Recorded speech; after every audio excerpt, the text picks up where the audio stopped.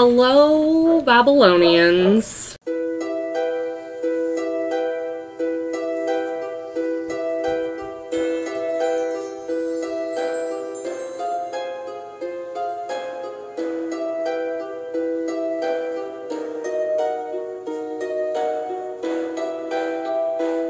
It is I, Nicole, if you're new here.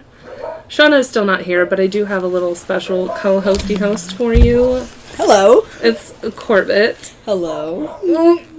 She's new to all this, so if you hear a lot of giggling, it's because she's a hot fucking mess. True. So she fits right in. There may be barking in the background because we have also special guest Nova June, who's her dog. She's a sweet, beautiful, self-needy German Shepherd. And my dogs are upstairs because they cannot come down here because they're too mean and aggressive. So, Here we go. Here we go. So first off, I've got to talk about the wonderful friends that I've made in a group on Facebook that have, made our numbers go through the roof. Woo! So I talked about some of them last week. I think one of them that I forgot, I think her name is Connie. I don't think I added her to the list. So Connie, thank you for listening to us. Laura, you're welcome for shouting you out. And I'm going to shout you out again. And I'll probably do it a lot because I love all of you guys. Because without this group, I wouldn't have Wyoming. Which I'm still sad because I'm ready to hear how Shauna's going to react to that. But we've got some news that we're going to share once Shauna is back with me in this basement. So, to start off, Brenda, her husband, is from Wyoming. So, hello to both of you whenever you listen. Hi, hello. Hi, Nicole. Hi, hello. Jackie, she's from Wisconsin but lives in Illinois, which is really cool because that's where all of my family is at. So, hello, Jackie. Hello. Misty, she's another Wyoming listener. Thank you. It's so funny to me because I keep checking and to make sure I'm not dreaming, and I check because I can see all the states that have listened to us, obviously, because I knew it took us 95 episodes to get fucking Wyoming. But anyways, I have seen Wyoming listeners have slowly started moving up our little list, because usually when a new state listens, they go to the bottom. You guys are 6 up from the bottom, which is amazing. Hell yeah. So next one is Carmen. She's from Alabama. She's probably going to stop listening now because I said it like that, but that's fine. Next is Jen from Washington, which is where my auntie lives, and she's going to get married this year, and I'm so excited to go to Washington. So Jen, I'm going to be like, hey girl, let's be friends. I'm coming for a wedding. This next listener is named Edla. You have a really wicked, cool fucking name. I don't know where you're from, and that's fine, because we don't need to disclose all that information so people don't come kill us, because that's what we talk about here. But Edla, thank you for listening to us. Cassie from Kentucky. That just sounds right. Cassie from Kentucky. Hello. Yeah. My sister-in-law's name is Cassie, so you're kind of wonderful. We have a listener named Spirit. Oh? A spirit? And considering I have 2 candles lit right now because calming, duh, and one is a love candle and one's an abundance candle, and I mostly like them because they smell really good, but one of them is dancing, aggressively so. Love Come to Me. That's what it's called. Love Come to Me, yeah. I got it at a metaphysical fair because of witchy things, Yes. It smells really good, right? It's lovely. Yes. It's lovely. Can barely smell it, but it's lovely. Well, I've burned it a lot. I've needed a lot of self-love in my life. But anyways, Spirit. Maybe that's you. Is it your spirit in this room, Spirit, with the coolest name ever? And the last one is Michelle in Utah. So thank you guys so much. And I know the other Shauna has started from the beginning. So thank you, other Shauna. Shauna with a W. You are wonderful and amazing. And I'm glad just you guys all like us, because sometimes I feel like I'm not doing... Wow. I will ask you to leave right now. I can do this all by myself with a baby on my boob, because that's how we do it here. So, any who's or what's-its, I cannot.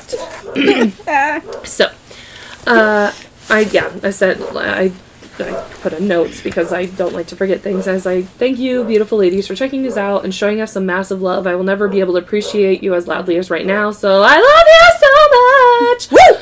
Yeah, that was really loud. Look how loud it got. So, yes. I'm good. I can't say thank you enough, because we hit, so today is the 20th. When this hits your ear holes, it'll be the 22nd. So not even 2 weeks, and we went from 10,000 plays to now we're just over 10,300. And I know that's probably not a big deal. Not a lot of podcasters talk about that, but when you're a nobody like me in little Southwest Kansas, It's like mind-blowing that we've gone that fast in just a couple of weeks. So I couldn't have done it without all of you beautiful humans and our love of Morbid, and now you guys kind of like us, even though it's exhausting to listen to sometimes, and I apologize. But you're still here, so I guess I don't. Sorry, not sorry. And continuing on, this is another Nate episode because I love Nate. If you're new here, Nate is our dude on Twitter who suggested about 90% of our cases as of lately. I did have a huge list. Then I got a new phone and I lost my list. Like, I had so many lists and it was so sad. So I went back through Twitter and found a bunch of cases. So we're good for a while, so don't worry about that. And this particular case, it's another lady killer, because you know how we like them evil ladies. That's what we're all about here. And it's an intense case, but aren't they all? This is actually going to be a two-parter. 2 huge parts. So yeah, because there's a lot. There's like 20-some pages of notes here. That's 50. No. 2 episodes, and we'll cap it at that, because we're not Albert fishing it. If y'all listen to Morbid, like, it was a doozy of a fucking nightmare. So anyways, this is the case of Teresa Stone. She is a stone cold nightmare. See what I did there? See what I did there? We're gonna just kick it off right here, alright? Let's do this. And Don, if there's baby noises, it's because he's nursing, so you're welcome. Maybe he'll wake up. Maybe he'll stay asleep. He's kind of grumping. And I talked about Don at the end of our episode yesterday, but before I get into this awful case, Dawn is one of our cancer warrior friends who just became cancer-free. And I think that's just something to celebrate every episode, especially when Shauna gets back, because I'm sure we'll talk about it again then. Woo! Hot Mess Express has entered the station. Thank you. All right. So, Dawn, we love you so much. You are an incredible, wonderful human being, and we will never be able to appreciate you loudly enough as we do right now. So, I love you so much. Okay, here we go. Teresa Stone. She met her husband, Randy. That's another Randy. When they were kids in the northeast area of Kansas City. That's not that far from here. But didn't begin dating until after he returned from the Marines. Hey, in 1990. In case they aren't familiar, Corvette is a Marine and a Navy lady. Oh, she said lady. Oh, no. Okay. Her favorite word. That's okay. Randy gave off a tough guy persona. Wow, this guy and you were kindred spirits, but had a soft side, and Teresa had a flirtatious personality, but they ended up married, and they were married later in 1990, and they'd go on to pop out 4 little humans. No, thank you. 2 was enough for me. That's rough. Yes. Randy was a big fitness guru, and he loved some competition on the basketball court or in the office. He was also a farmer's insurance agent. I'm hearing my dog bark upstairs, and I want to go, like, knock her out a little bit. Gently. Tranquilizing. A little bit. Just a little bit. So he was a insurance agent. He was pretty darn successful in the region that he worked in. And despite his competitive side, I'm fine. He loved to write poems for his wife. He kept a journal, drove the Sunday school bus for church, and advised the congregation on financial issues. A literal golden human being. Like, just a good fucking person, as they all are. Spoiler alert. Randy is obviously the victim in this case. Teresa, worked in his Noland Road office. She started as a customer service rep. It's the only thing we have in common, because that's what I do at my job now. And then she became the licensed agent herself. She was a decent business partner. We won't knock that, I guess. She'd open the office every morning and allow Randy to manage both his clients and his relationship with the farmer's insurance. Yep. Whose products they sold. They were regulars at Teresa's church, which is the New Hope Baptist, which is even where they were married. She helped in the kitchen and sang in the choir. Yeah, so trying to paint her as a decent human being for now, because she sucks. You're doing well. Thank you. This brings us to another important character to this tale. His name is Reverend David Love. What an ironic name that is going to end up being. Fuck that guy. Yeah. And I know it's like, oh my god, he's a reverend. You're going to hate him too by the end of the story. Thank you, you're welcome, goodbye. He was an attractive man who loved to wear dark suits, and he arrived at the church in 1999. You know, Y2K, wee, coming up. Hot. I was 6. Was I 6? Yes, I was. He was the son of missionaries, attended a Baptist college in the South, and was a youth minister and pastor at 2 previous churches. Not suspicious behavior, really. Sound like a sound dude. He was... okay, so Randy ended up becoming a devoted follower of him, which, I mean, if you find a good church leader, that's awesome. Good for you. Church isn't my thing, but we're not here to talk about that. No. 2 guys would argue regular business, church business occasionally, but Randy said Love was the most influential person in his life, and how freaking unfortunate this would end up being. Sad. Because he has mad respect for this dude, and we're not even through page 1 yet. Thank you. David was smooth Love. Yeah. Smooth talker? David? Yep. Smooth and charismatic way of speaking, and laid out scripture and then explained it bit by bit. It was, quote, that he said, "I love the word of God. I'm glad the Lord called me to preach, and it's a delight and a privilege to be able to come before you." Unquote. But he wasn't all godly and serene as he played the role. He had financial issues from a Virginia congregation in the 90s. Similar trouble started at the Independence Ministry, Missouri, when he wouldn't account for about $30,000 that was missing from a fund for missionary salaries. And I even put in here, I was like, I have my indifference about religion and how I feel about it, but I would never allow this to go on. That's people's livelihood, literally trying to be better in this world. Learn a little bit more about your last name, David. Love. Page 1 complete. He was a little bit of a lot pissed off when he was confronted about the missing money, and he said, "I will not let a church checkbook run my ministry." Ongoing, however, he put on a show and was like, tried to put himself as the perfect preacher, doted on his wife, her name was Kim, who was a Southern belle who relished it in her role as a mom, pastor's wife, and even the church secretary. She literally sounds delightful and not worthy of the piece of shit that she married. She was pretty fierce in her Christian faith also. She was very truthful and forgiving. I said, girl, no, stop that. And that would I like how, when I'm typing out these notes, because I don't handwrite them anymore because my handwriting's atrocious. Listen to episode 1 and 2, you'll hear. I know that was a long time ago. They still turned out good, though. No, yeah, I know, but I was proud of those handwritten notes. But, I put in my notes, how I would literally react out loud, so that's why that's in there. So, she was so forgiving and loving that some people would think she was a phony, just a really super fake person, which is unfortunate. That's how people interpret humans, but whatever. Ongoing, however, they had met in college in Chattanooga, Tennessee.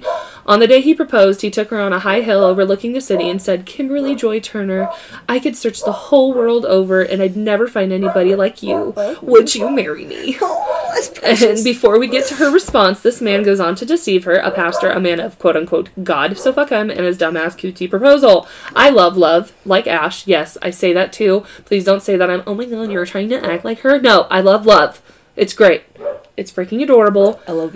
Love. Like his last name. Love. So, she obviously said yes 4 times, I'd like to add. And he pulled her engagement ring off his pinky finger and handed it to his fiancé, which I'm like, what? Didn't even put it on her hand. A traditional engagement, because why would you? They ended up getting married June 26, 1982, on a Tuesday, because it's always Tuesday. She would... And he worked in a church? Yeah. Okay. No, that's just the joke we make because all our episodes come out on Tuesday. Oh, right. I forget you're new here.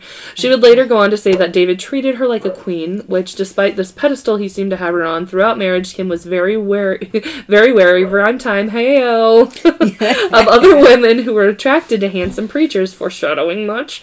Kim would have to shoo her husband away from women, Miss Teresa Stone included, who were just a little too friendly. As a woman, I could definitely see how this next part would pan out. The 2 ladies could be friendly. Oh, okay, this is what I meant. As a woman, I could see how this next part pans out. Okay, these ladies would be friendly, and then dramatic, brittle, and then competitive over the course of a single day. As a fellow female, I know what it's like to go through all those emotions with a person. Especially when it comes to, you're noticing someone's, noticing your significant other, and you're like, I don't like your existence. Goodbye. I was like, tell me one woman who doesn't act like that at times when they get catty or territorial over a significant other. See, I'm just talking and then getting back to my notes. Goodbye. So, when March 31st, 2010 rolls around, life couldn't be more messy and a little bit of a lot devastating. So, now we're going to get into the nitty gritty, gross, sad. Everything's going to get real dark real fast. It's coming? It's coming. It's coming. It's coming. Okay. Coming in hot. Coming hot. Here's the scene. Teresa arrived late in the afternoon, and she ends up parking next to her husband's blue Chevy Malibu. That's ironic. Making their cars the only two in the lot. She noticed right off the bat that the blinds were drawn shut. That's not normal. What? Because she's driving a Malibu? Yes. And that's what you have. That's the vehicle you have right now? What can I say? It's fine. She had been running errands and shopping that afternoon and was getting back to the office late. She recalled opening the blinds that morning a couple hours after she had arrived for work. Randy didn't close them before dark. Odd, but okay. Like, I know there's, like, people have a certain way of going about their, routine. So she opens the blinds, and then by the end of the day, he shuts them. That's just something normal. So she noticed immediately, something's not right. So she goes in, opens the lock, and it turned with ease, indicating that the deadbolt, which she said was too hard to turn, had not been locked. All from her point of view, keep in mind, she called out, "Honey, where are you?" She checked a storage room, which had its usual clutter, but no Randy. Same with his office, nothing out of the ordinary. She came to her smaller office just down the hall, and then she looked down. I can't see it, too. Randy was on the floor by her desk, motionless near a copy machine. It's going to get ugly. Like I said, setting the scene. Blood that had streamed from his left ear had begun to dry, and his head lay in a moist puddle of bone splinters and brain. A space heater that had toppled behind him bore a crimson smear, blood-spattered dotted furniture and the walls. His eyes were blackened, and his lips were blue. "Randy," she yelled, "wake up." She stepped over him and reached for a wireless telephone headset. She called her parents, told them Randy had been shot, and had asked them to come to the office, and then she called 911. Okay. I can see why 911... I don't know. Some people, it just depends on the situation. I've never had to call 911, for something this traumatic. So, I've only had to call it when my house got broke into, and if you listen to past episodes, you'll hear about that. It's the Shandashara case. Actually, it's right after the Shandashara case. Yeah. So, good luck enjoying that when my fucking podcast shit got stolen. We're not going to talk about that. I'm over it. So she says, "Oh my God, 911, do you need police, fire, or medical?" She goes, "Yes, I do, please." And they're like, "Okay, take a breath. Where are you at?" She's like, I just walked into my office and my husband's lying on my floor in my office. "Okay, listen to me. Where are you? I need the address of where you're at." "It's 13912 Nolan Court. What's the suite number?" "Suite A is an apple." "Okay, now what's wrong with your husband?" I don't know. There's blood everywhere. It's coming out of his ear." She was obeying the call taker's instructions. She left the office and waited for patrol officers to arrive, not to tamper with the scene. Oh. The first on scene happened to be a member of her church. He darted inside, determined Randy was dead, and went back out and told Teresa. "No," she shrieked before collapsing in his arms. It doesn't say who that is. Wink, wink, nudge, nudge. They called her parents, had energized the New Hope Grapevine. Prayer chains start like that. I've been a part of a couple of them, or had stuff sent out to me. Pastor Love heard word of it during a hospital call in South Kansas City. Soon, a church youth minister appeared outside the insurance office. And within minutes, Kim Love pulled into the parking lot. Spotting Teresa, Kim wrapped an arm around her and said, "I'm here for you. I'm praying for you. This is terrible." Pastor Love soon arrived, about a half hour quicker than expected. Sized up the situation, left the comforting to others, and from the parking lot, intently watched the detectives. Don't be suspicious. He's eyeing them. I don't like it. He's eyeing them hard. I don't like it. So they stringed the crime scene tape between utility poles to secure the front of the office and a half dozen detectives before they began investigating inside. Someone asked Kim to drive a shaky Teresa to a nearby restroom. Kim submitted to duty as she had throughout her marriage, but Kim had also assessed her passenger, and she thought, "Did you do this?" Because intuition is not something to be ignored, because some people just get that vibe. I don't know. So, Kim and Teresa returned to the parking lot pretty quickly, where shocked friends, family, and church members grieved as investigators came and went from the insurance office. Tapped to lead the investigation, was Officer Rose Warren? Sure. Waited outside while crime scene techs and medical examiners worked. Already he had learned that Randy, like him, was a veteran, immensely proud of his military service. Rose Warren suspended his police ID on a Go Army lanyard. He had served 20 years in active duty Army, National Guard, and Reserve, and had served both in Iraq and Afghanistan investigating crime. What a fucking badass. Wow, okay, that's cool. That's very impressive. So during his tour in Afghanistan, he had sent his colleagues a framed American flag that had flown on an F-15 fighter jet during a mission as a small way of thanking detectives in Independence for picking up his slack while he was overseas. Oh my god. So he immediately felt a kinship to Randy Stone. His life course is not much different than mine, he thought. Where's your dog? Here she comes. You are no Okay, the Stone's daughter, Miranda, oh, I love the name Miranda, arrived with her maternal grandparents who had told her only that her father had been shot. She learned of his death in the parking lot. Oh my god. Teresa took a call from her son Michael, who was in college in Florida. She only had time to tell him his father's death before resuming conversation with a detective. During a quiet moment, Pastor Love pulled his eyes from the crime scene for a quick word with Teresa. He reminded her of something in her phone. Get rid of the track phone, he said, and if police ask you about Randy's gun, tell them he sold it 3 months ago. Sounds like my parentals are home. Yes, indeed. So, alright. So, a homicide scene can tell you a story. There was like a 6-part, I think it's a newspapers where this was, that like broke this down into 6 parts. We're not going to do 6 parts. I told you we're only doing 2. Yeah. But they like broke it down, and so that's where I got a lot of notes from. So That's pretty cool. yes. So a homicide scene can tell a story. Nolan Road Insurance Office told Detective Keith Rosewarne, there's his first name, Keith. Randy Stone likely knew and trusted his killer.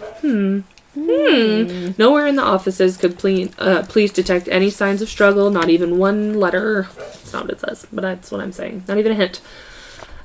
Stone appeared to have been ambushed, shot in his head while he had his back turned. Oh, that's awful.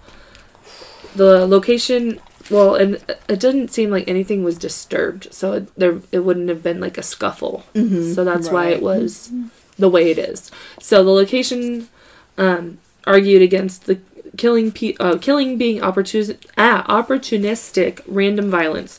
It's highly unusual for someone to be gunned down during the day in a business on Nolan Road, one of its busiest Independence's busiest streets.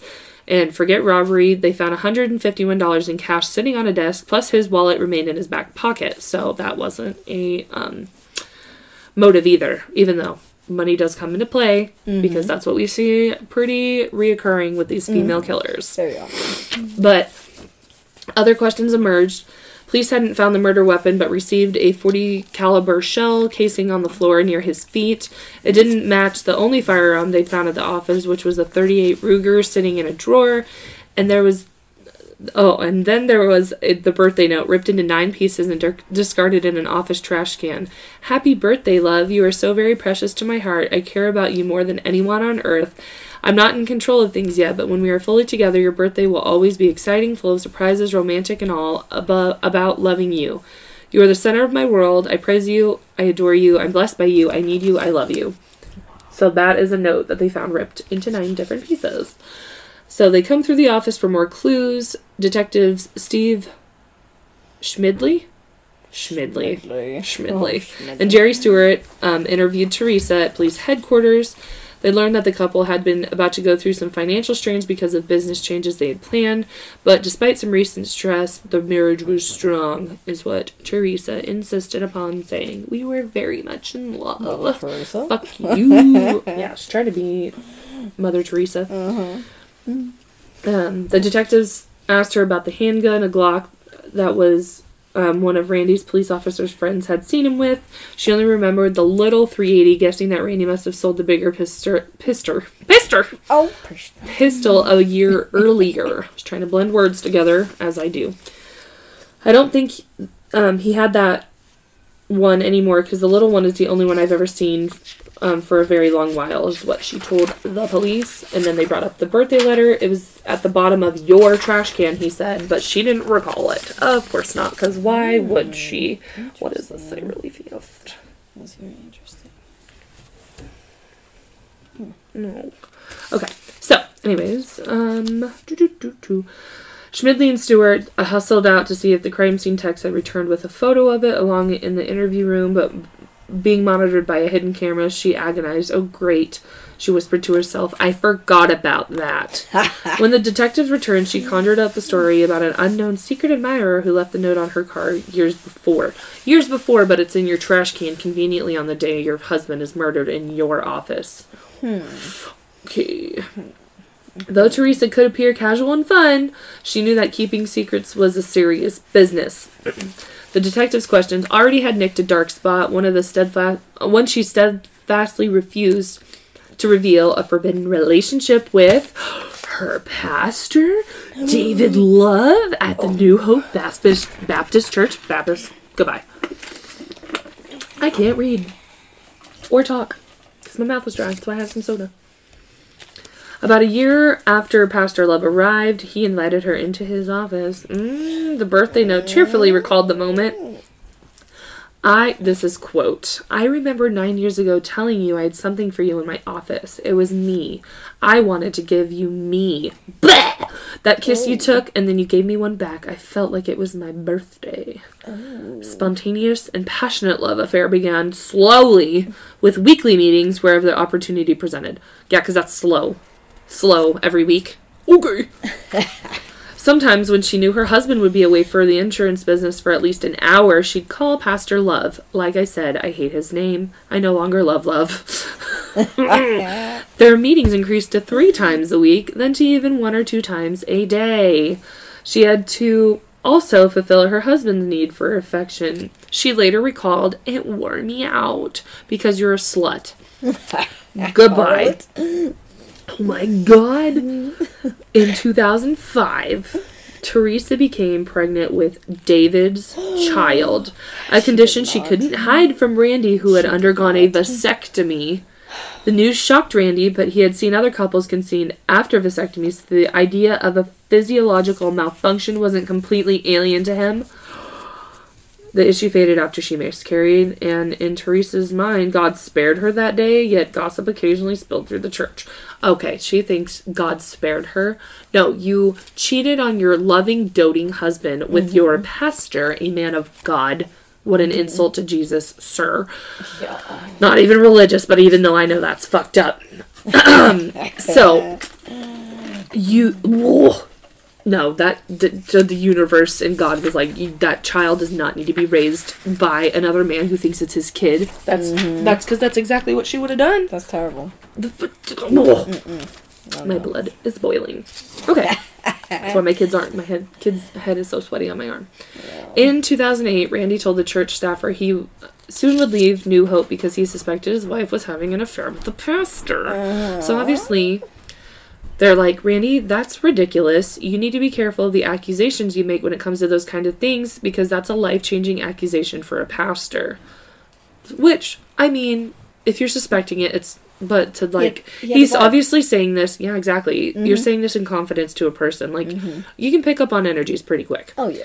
So, Randy stuck with his wife and minister, even submitting to weekly counseling with David after Teresa caught him watching porn.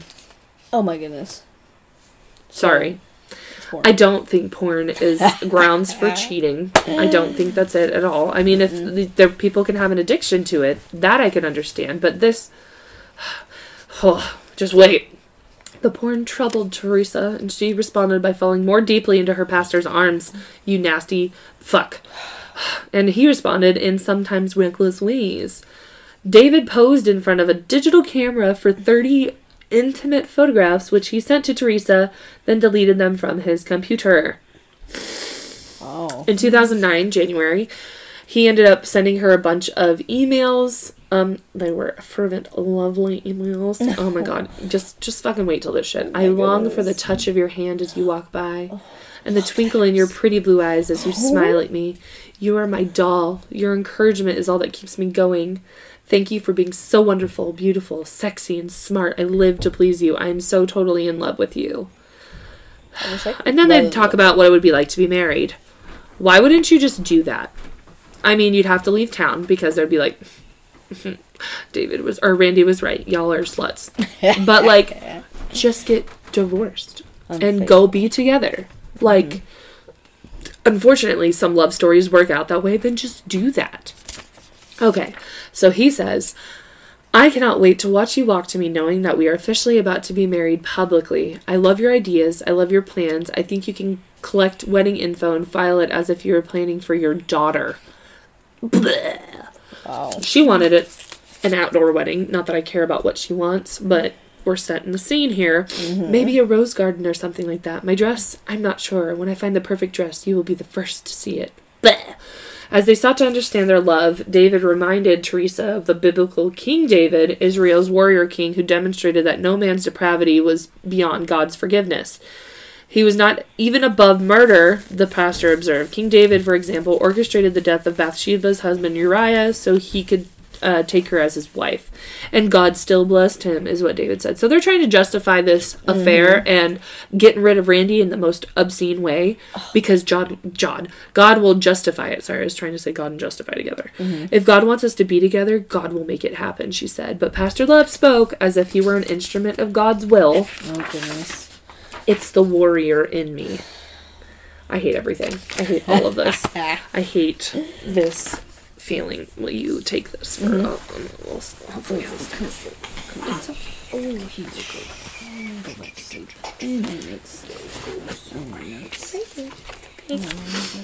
So the investigation at the insurance, we had to backtrack, talk about a nasty love story, no pun intended, to hello, let's go get you a binky, shall we? Let's keep going. Okay, so now we're back to the investigation at the insurance office. It slowed down that night when police determined they'd need a warrant before they could get more of a search, which, I mean, that's normal. So the medical examiner's office removed Randy's body, and they sealed the office and posted a guard so no one could go in and try to delete more evidence because people are being suspicious. So Rose Warren, who had been on the force for 23 years, already classified the case as a whodunit. We all know whodunit. L-O-V-E. Lots of lacking of love there. They would scrutinize everyone close to Stone to see who had the means, motive, and opportunity to complete this crime. The bosses ordered crime analysts and detectives from other units to drop everything and move on to the case. Wow, like, this became serious. Within days, more than 24 detectives, officers, analysts, specialists would be assisting. Keep your eyes open. They had plenty of leads to chase. Someone out there had to know these people and understand what they thought. One of them lived hundreds of miles to the east in West Virginia. So, coming the day after a murder that wasn't the answer that Pastor David Trump had expected. So we're bringing, because some churches have more than one pastor. So, I think this was the pastor who was there before David Love took over. So we've got two Davids, so it's going to get a little sketchy up in here. And when we talk about Trump, it's not an orange Cheeto of a person. So in an afternoon phone call, Trump had asked David Love how he was doing. I'm keep trying to blend these words together. Given the fact that one of his most prominent members of his church had been gunned down the previous afternoon. Someone who loved and adored him and looked up to him, like literally idolized him, because some people just look at their pastors that way. It's fine.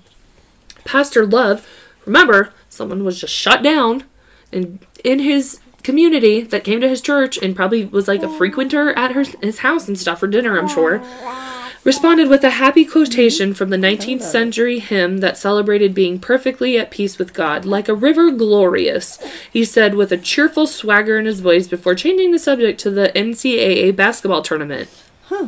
Changing the subject. Oh, I'm super happy. Like, somebody just died that I love and appreciate. But let's talk about basketball. Whee!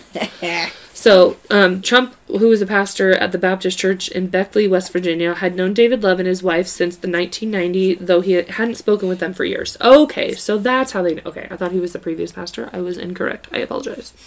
Earlier that morning, Teresa Stone, another distant friend that he hadn't heard from in a while, called to announce that her husband had been shot the previous day, Randy. She followed that with a quick accounting of her activities for the day and rang off after about 10 minutes. Trump immediately called David Love to confirm that this wasn't a cruel April Fool's joke, being it was April 1st. Because, like I said, it's March 31st, 2010. Now it's April 1st. Not an April Fool's joke, y'all. So David returned the call. Trump steered the conversation from college basketball and back to Randy Stone. He responded much like Teresa with a detailed description of his day, mentioning a funeral service he had performed in Gladstone in the early afternoon, a stop for a sandwich, and a hospital visit he made in South Kansas City much later in the afternoon. Do you think you'll be questioned, is what David Trump asked. Mm-hmm. Love responded with, I could be, and if I am, I have a stack of dirt on Randy Stone. Wow. Just blackmail ready? Just like blackmail ready. Like, right. And his eyes were blackened and like shot in the back of the head. Right. So wow. Why would that be your go-to? Like there's like neither of them are acting sad. And I don't like it. Negative. So the pastor spoke briefly about Love's plans for Randy's funeral and ended the conversation. After hanging up, David Trump thought about an earlier discussion that now troubled him on a number of levels. Traveling back to 2002, when the Stones visited Trump in West Virginia, Randy had confided that he'd found a letter from Teresa brimming with sexual fantasies and written to someone named David. Randy advised that he'd confronted Teresa, who responded that she read that staging an affair letter might improve Randy and Teresa's sexual relationship. This bitch has got a story for everything. Oh, I just pretending, babe. It's all for bad guys. It's fucking stupid. I'm fine. Randy never again raised the subject with David Trump, and now he was dead. And within hours, Teresa Stone and David Love each had shared their complete alibis for the day Randy had been killed. Trump felt uneasy and resolved to contact police in Missouri, but he held off, thinking his suspicions were too implausible. Have I been watching too much TV? He asked himself. No, sir. No. You were like the rest of us here. We're like, go to the police. Call Forensic Files. Do something. Call HLN. Be like, hey, something's not right here. So, rumors had long swirled about an affair between David and Teresa. Now police had to prove it. So, we're jumping back into it. Detective. Goodbye. Keith Rosewarren had scrambled successfully through the foothills of his interview with Teresa. At 6:10 p.m. on April 20th, 2010, she signed a Miranda waiver agreeing to be interviewed without an attorney. That's not smart. Sorry. I mean, whatever. I mean, I want her to be caught because clearly she has something to do with this or else we wouldn't be talking about her. But he had declined that mountain. Detective Rosewarren. Faced with too clean of alibis and rumors flying about this affair, he had plenty of reasons to suspect Teresa and Pastor David Love. I hate that his name is David Love. It's really starting to irk my bones. Teresa had been an atypical homicide victim's wife. Most call detectives regularly fishing for info and were offering new leads. She had been remarkably quiet in the 20 days since her husband had been murdered. Detectives were starting to piece together and believe that they had been engaged in a nearly 10-year affair, and that Teresa had gifted David the 40 caliber Glock that belonged to her husband Randy, and that they had communicated about killing using disposable cell phones, because remember, he told her to throw the phone away. The track phone, I think it was. But even with a solid theory and a nice pile of circumstantial evidence, he believed prosecutors would never file charges without significant admissions from Teresa or David. Wow. She was in the chair that Tuesday evening. It's a Tuesday, y'all. Because detectives felt that they had a better chance of breaking down her defenses. They started with that torn-up birthday note they found in her trash can the day of Randy's murder.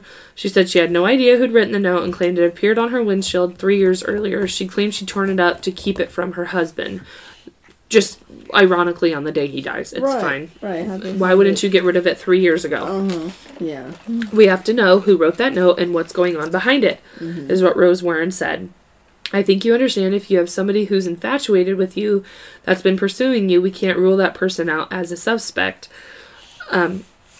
He ends up talking about how the writer wrote, I praise you, I adore you, I'm blessed by you.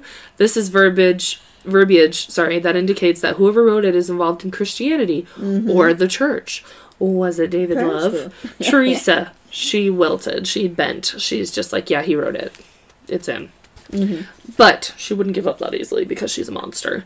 Is there any chance that David Love had anything to do with your husband's death? Do you think he's capable of it?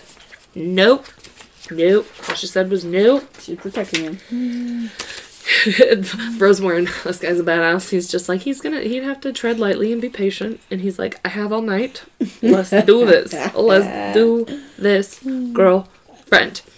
So, unknown to Rose Warren, a video feed of the interrogation had drawn a crowd in a small conference room nearby. Detectives, prosecutors, and police commanders, all of whom had met daily to review and analyze the evidence, settled in for a long night.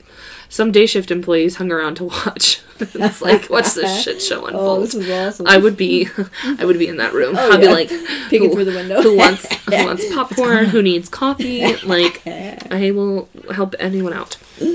So, with each of her evasions, knots of frustration tightened in the group, only to release when he teased out a new admission, such as Teresa's acknowledgement that she and David had communicated covertly with cell phones to hide a counseling relationship from David's wife.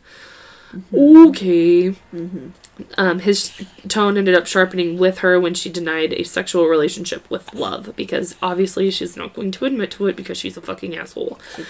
He's like, I've got about 20 detectives out there that want to take this to a grand jury tomorrow. They think we have enough evidence against you to have you charged because they think you're involved in this. Not that you killed him, but you had that you did have something to do with this. Her jaw dropped and she starts sobbing because she sucks. I have told you everything that happened that day. I have receipts to show you. My daughter was with me. But aware of the birthday love note and secret cell phones, he wasn't buying that her relationship was so chaste. We're not going to wave red flags and tell the world, okay? Teresa, I already know what you're going to say, but I have to hear it from you. So she goes, yes, we had sex. Yeah, she's dropping the bomb. They're breaking her down, and I'm living for it. And then she talked about her 2005 miscarriage. And so he ends up switching the course and picked up the odd discrepancy between the first 2 calls she made after finding Randy's body. She told her parents that Randy had been shot. The 911 call taker told the 911 taker that blood had been coming from an ear. God. She wants beer. I need a drink. She needs a drink. I need a drink. Where's my bartender at? This is stressing me out. So he, emphasizing that his patient was near exhaustion, because God only knows this is probably an hours-long investigation. Who told you that he'd been shot? How did you know that he'd been shot, and why didn't you tell us? You're being untruthful with me, Teresa. She's like, I didn't know. She replied with a toss of her head. You're not being truthful. I didn't. He sent me a text and told me. The opening grew wide. Who did? Say it. With an anguished whisper, she took the case far beyond theory and circumstantial evidence. Brother Love. Hello, Brother Love. Yeah, fuck you. So, the context of the text had been ambiguous. Seriously urgent, do not go back to the office. But Teresa's admission that David had sent her the message propelled the questioning along more than a dozen new and productive avenues. So I'm still wrapping my head around the fact that she was out shopping with her daughter, that she shared with a man that she's working on having murdered. It's fine. Wow. Investigators suspected from the shell casing found at the insurance office that Randy had been killed with his own gun, but how did Brother Love get that gun? She expressed complete bewilderment, thought she speculated that Love may have memorized the combination on his gun safe when her husband was showing off his firearms collection. Wow. Rose Warren goes, this is tearing you up. She goes, I'm trying to protect a godly man, supposed to be a godly man. He told me in my room that next day. Teresa began sobbing, and she started hyperventilating. Courage, Teresa. What did he say? He said, if you tell them that, I'm going to jail for murder. However, Teresa remained adamant that she had no role in planning the killing. So she's just painting it that this guy is so in love with her, and he's just like, but yet he tells her not to go back to the office. Okay. Because she doesn't know. Okay. Wow. Okay. She seemed willing to acknowledge terrible behavior on her own part, but nothing that could expose her to criminal liability. She also wasn't afraid to lie, or to lay the crime at her lover's feet. I hate it. I hate how people just want to protect other people. I just don't understand it. So, the breakthroughs did lighten the mood in the nearby conference room, the popcorn and coffee people, where other investigators began tossing around ideas for new questions. They did finally take a break, and he collapsed into the chair outside of the interview room, and he fended off high fives from his colleagues, telling them that they still had a long way to go. Teresa Stone, he knew, did not give up the truth easily. One idea percolating through the room was to somehow put Teresa and David together to see if he would say something useful.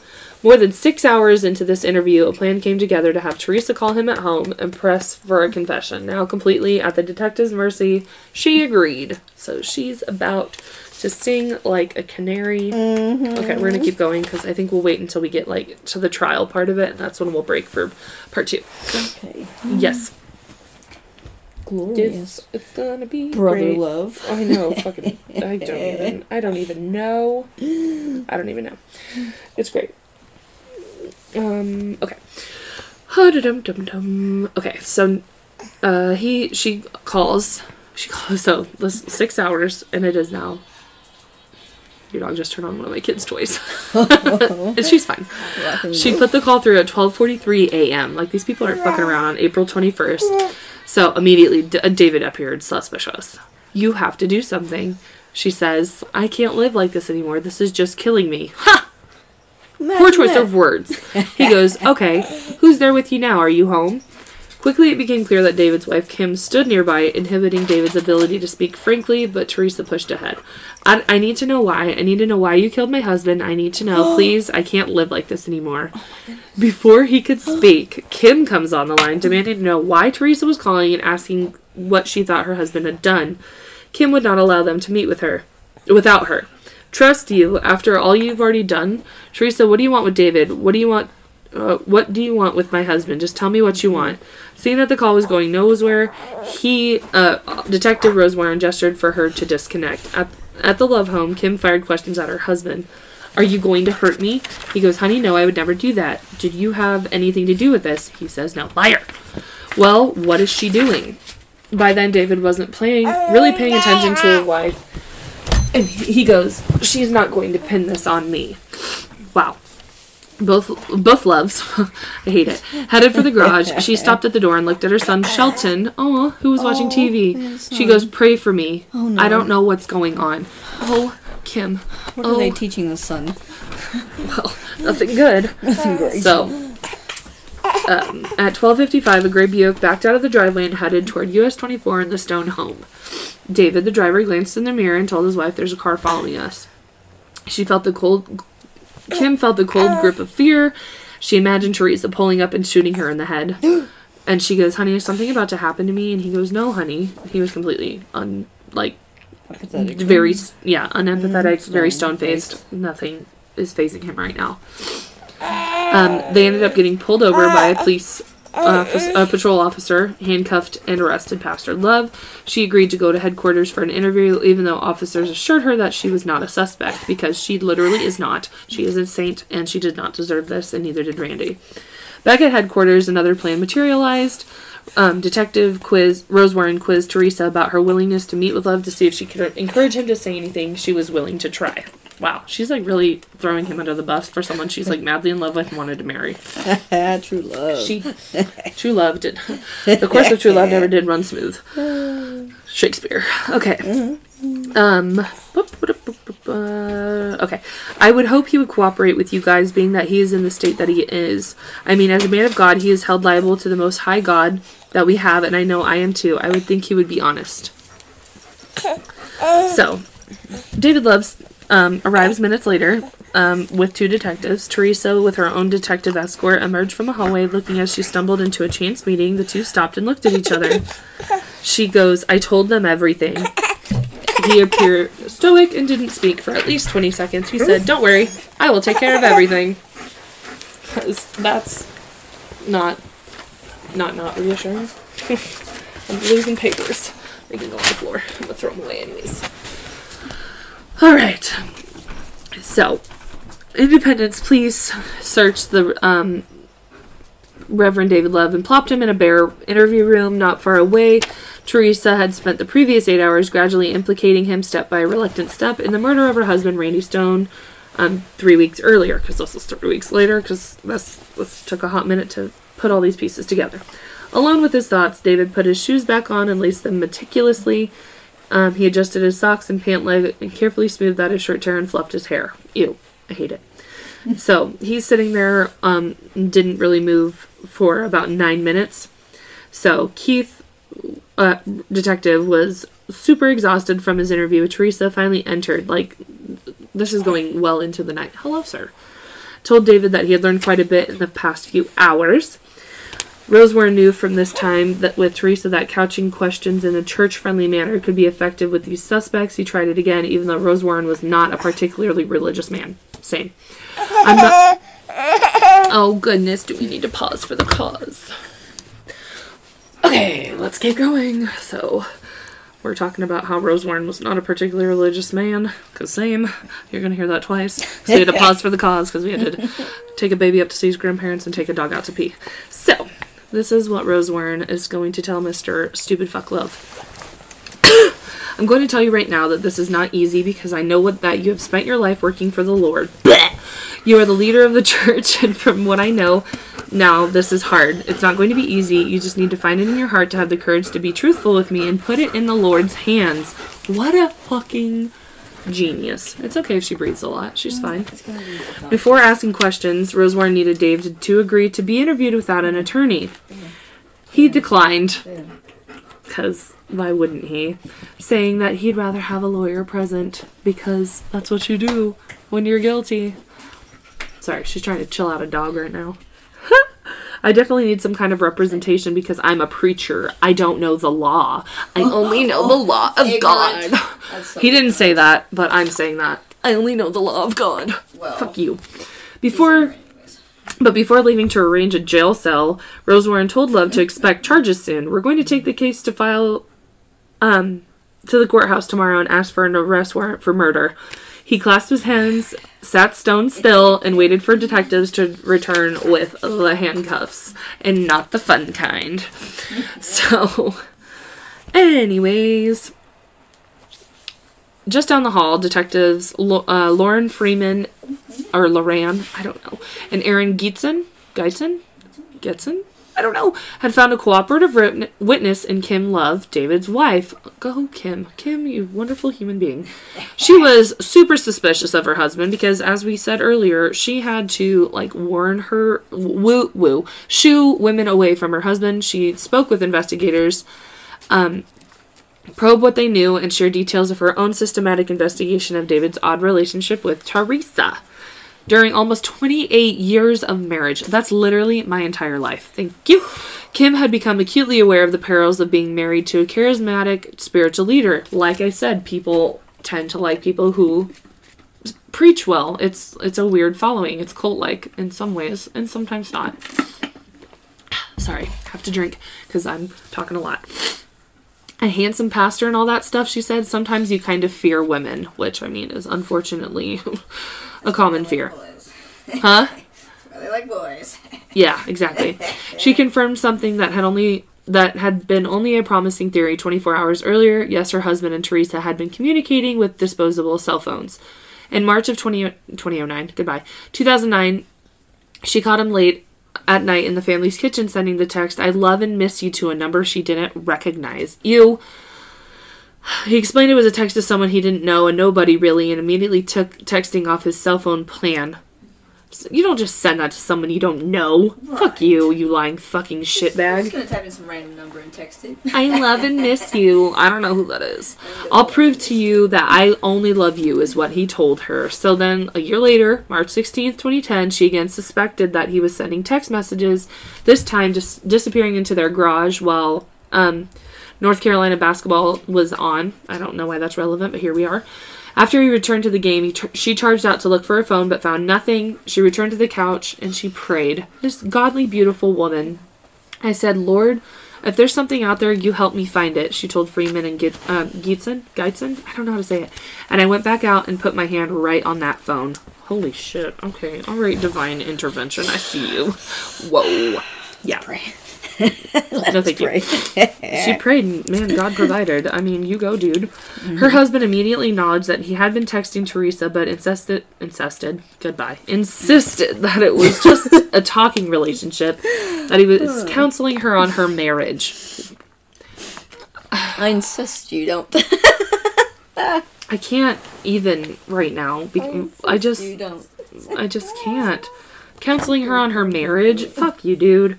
I'm so dumb to believe all this, Kim told the detectives. It's like the movies that you watch. Teresa had been in Kim's sights not long after Kim and her husband arrived at the church 11 years earlier. Kim had become suspicious of Teresa when she would put her head on David's shoulder while speaking with him. Ew, I hate that. Kim had broken that up quickly, telling her husband that it doesn't look very good that this woman is just coming and putting your head on your shoulder while they're talking. That's fucking weird. Suspicious. Sometimes you just have a feeling that about certain women that kind of have a thing for your husband. I just always kind of felt like she did, but I could never put my finger on anything he did wrong. Over the years, suspicions grew. Because women are fucking smart. No, they're fucking creatures who can pick up on signs and investigate better than the FBI at times. So, earlier in 2010, David had given Kim a silver ring purchased from an independent center jewelry store. Kim took it back to find something more to her liking. Aw, that's kind of harsh. But, I mean, okay. The retail clerk printed out a copy of the receipt, which included a $299 silver ring with several small diamonds.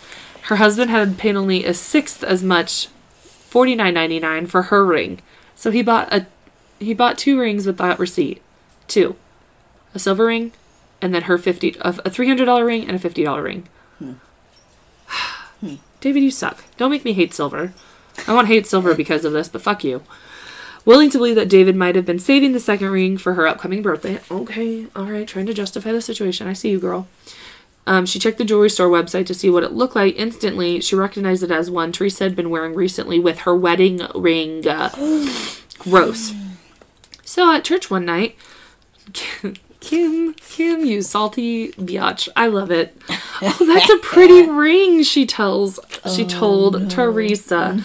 She's like, that's a $9.99 ring from JCPenney, Teresa snapped. Wow, she's just complimenting your ring. Calm down, ma'am. $9.99? Bitch, it's a $300 ring from your secret boyfriend, who's a pastor, and you're married. Goodbye. So Kim confronted her husband about it and recovered the ring from Teresa and gave it to his wife. Ew, but insisted that the relationship was not physical. I really believed him. He said, the stupidest thing I've ever done was buy her that ring. Wow. I need to leave. Like, you took the ring back from her and gave it to your wife? Why would you wear that? No. You saw it on her hand. Like, oh, honey. Honest to goodness, I think I should be a detective because I have the best intuition in the world, she said before offering the detectives a parting gift. Digging into a large purse for her billfold, she withdrew a slip of paper containing phone numbers that she'd methodically copied from the electronic memory of the disposable cell phone she'd found in the garage on March 16th. Jeez, that was just a few days ago from present day right now. She'd thrown the telephone in an independent center trash can after returning both rings to the jewelry store and picking out a gold one, because gold in this case is better than silver. She took the news that the investigators believed her husband was directly involved in Randy Stone's death and had made plans to kill her too remarkably well. How is it that you are holding it together right now? She's like, it's God, she said. I'm surprised, but I had my questions. Bad bitch alert. Whew, she's just a damn saint. Alright. Twice during his 24-hour stay in the Independence jail, David Lev called family members asking that they bring him a Bible. No, you don't deserve one. And a hairbrush. No, you need to look ugly. Bye. And each time Kim pressed him on whether the investigators' accusations were true. Did Teresa set you up or what's going on? Was her first question. He's like, this is being recorded. So I think I'm going to appear in the morning sometime to get an attorney, and I think they call that being arraigned. Did you do it? Honey, I wish you could be there with me in the morning. He said, did you do it? Bitch, answer her question. Sweetheart, it's not wise for me to say anything on the phone because it's being recorded, okay? As if that doesn't say it all. That's all she said. That's it. Guilty. Throw him in the can. Shoot him in the back of the head, Don't let us use our tax dollars on this fuck stain. Yep. Okay, so the murder charge that Rose Warren promised the next day didn't materialize. God damn it, why not? Jackson County prosecutors wanted the investigation cinched down and complete before they filed charges, and the analysis of cell phone records and computers still was underway. Those results could take months. So after an overnight stay, David walked out of jail into a hail of questions from members of his church, as it should be. He called a meeting at his home Friday, April 23rd, and announced to 7 church members his resignation as pastor. Wow. He'd written in a statement, "It is with remorse and repentance that I resign. I have sinned against my Lord, my family, and against the Lord's church. I am resigning because of my sin of immorality. I have asked God to forgive me for sinning and deceiving my family and each of you. I ask the staff, deacons, officers, and members to receive my resignation and to forgive me of my sin." A church deacon later reported that David admitted the affair but denied any role in Randy's murder. So the following Sunday, Rose Warren and a squad of detectives appeared at his house to serve a search warrant. Detective David. The police herded the family together to get them out of the way while officers took photos and gathered evidence. David Love, in turn, gathered the family around a piano and treated police to a family gospel sing-along. Oh my God. But the media and police attention weighed on the preacher. After the detectives left, David Love slipped out of town with his brother. David would not tell Kim where he was headed, but he said to contact his brothers if she needed to reach him. He took his birth certificate and passport with him. So I think that's where I'm going to leave you with part 1 because we're about halfway through. So that's part 1 of Teresa Stone and David McFuckloveface. So he's left town with his brother, with his birth certificate and his passport. Wow. Yeah, Interesting. just gonna wrap. Very superstitious. So we'll be right back with part 2. And it'll be released a week apart because of who we are as people. But, so, okay. All right, that was a lot. That was pretty... I'm ready for more. That was rad. Oh my God. Okay, here we go. Okay. So, social media, Bloody Babbles Podcast. You can find us anywhere. Fantasy and World Music by The Fighter does our intro sound. I'm reeling because I'm like, this bitch just fucking took out of town, and now you're all probably gonna be like, we have to wait a whole week for this. Maybe I won't make you wait a week. We'll see what happens. We just may have a 2-parter in 1 week, and then we'll take a Tuesday off. I don't know. We'll see how I feel. Okay. Until 5 minutes from now. For us. For you, it's a few days. Babylon. Have you ever wondered who would make the sexiest zombie? Matt Damon. Pepper me with your Damon teeth all up on me. What would happen if your penis was where your head should be? They have to have something to look at, like a face. That would eventually become my face. The Center Cut, a podcast where Michael and Dave only watch the beginnings and ends of your favorite movies and TV shows and try to figure out the middle. Just search The Center Cut everywhere you find podcasts. And remember, it's always better in the center.